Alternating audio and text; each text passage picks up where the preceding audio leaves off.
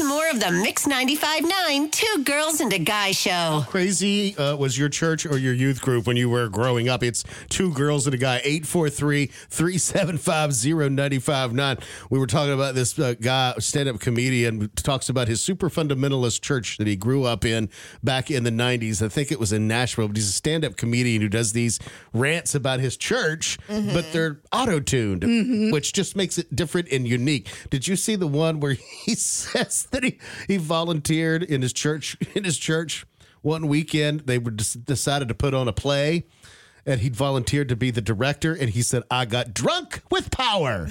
I didn't see that one. I'll have to look for that. He says, here's the thing. When you volunteer for like a management position in church, especially in a youth group, everybody's afraid to not follow your instructions because you have the power of Jesus behind you. You know what? That's true. So he says, I worked out this incredibly complicated choreography.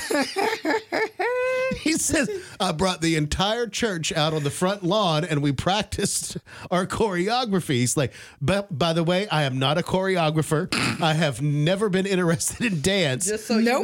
But Awkward movements, that's all it is. He said, I was drunk with power and I wanted to show them who was in charge. So he said he had the whole congregation Tanya out on the front lawn doing these incredibly high kicks. Oh, wow. That's Higher. fantastic. Higher for the Lord.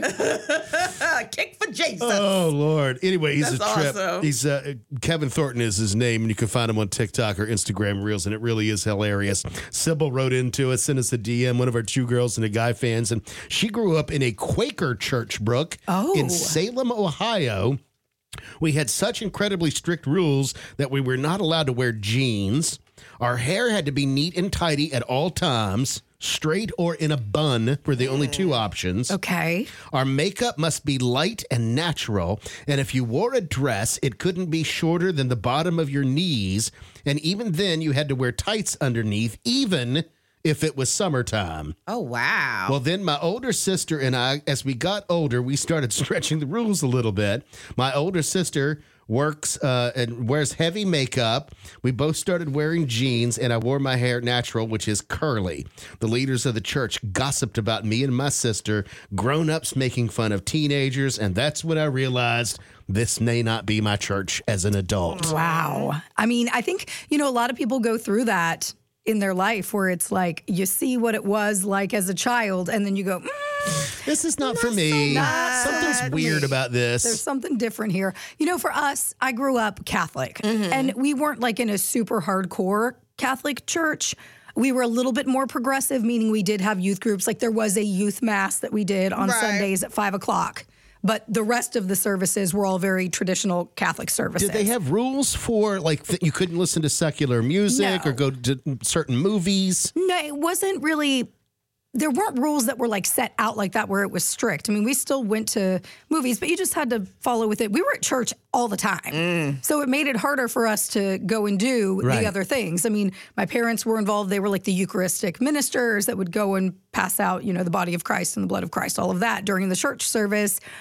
We were there every Wednesday for CCD or for, later on, just different youth groups and things. And then Friday nights there would be dances or like the dinners. And then Saturdays there would be festivals. We were at the church a lot. A lot, yeah. But so were all of my friends, like a lot of the people that I went to school with, the boys that I had the crush on, and not just because they were like my church friends, they were school friends too. Yeah. So I would say it was pretty normal, but it was definitely a very big social crowd as well. It affected not just my Jesus life, but my social life. Right, of course. Being at the church. But when it came to like service and all of that, I mean, yeah, Catholics are pretty, hardcore. Pretty strict. Stand up, sit down, fight, fight, fight. You say the same thing over and over. You stand when you stand, you kneel when you kneel, you sit when you sit, and then you kneel again, and then you stand up again, and then you say the words. You don't veer off. Right. Everybody says the same words, whether you're actually listening to the words that you're saying or you're just repeating because that's what you do. Right. It wasn't really...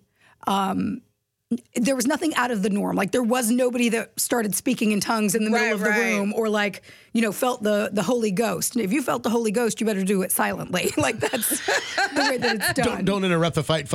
Exactly. Like it was not a place of charismatic worship. Very traditional. Is what I would say. Traditional, lots of pageantry, a lot of pomp and circumstance with Catholic,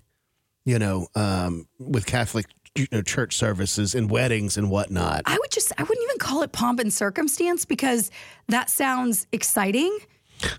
And the Catholic Church is not. At least the one, I know that there are even more progressive ones than the ones the one that I went to. But it was just a very rehearsed, it was like doing a play every single week. You knew what you were going to do from the minute you walked in until the time that you left. The only difference between each time that you would go to church would be the readings. They changed. But it would still be somebody up there speaking in a very monotone voice, reading out of the Bible and then closing the book and then going back down and sitting down. Then we sang a song again. And then the Monsignors, the Monsignors, why am I blanking on what it's called? Like the sermon that they do after the gospel. No.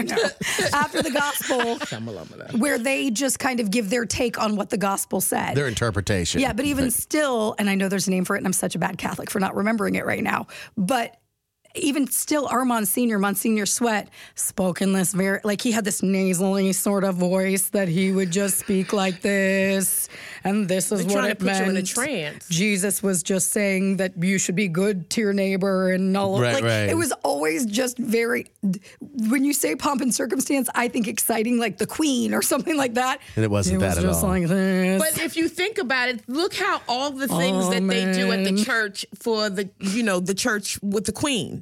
That's what Catholic Church is like. Yeah. That the whole time it's very monotone, very calm. Nobody gets out of line. It's just very, not controlled, but it's very in order. There's no snakes that are being brought into the room. Right. There's a protocol. Exactly. There's no Peter Popoff asking you for a whole bunch of money.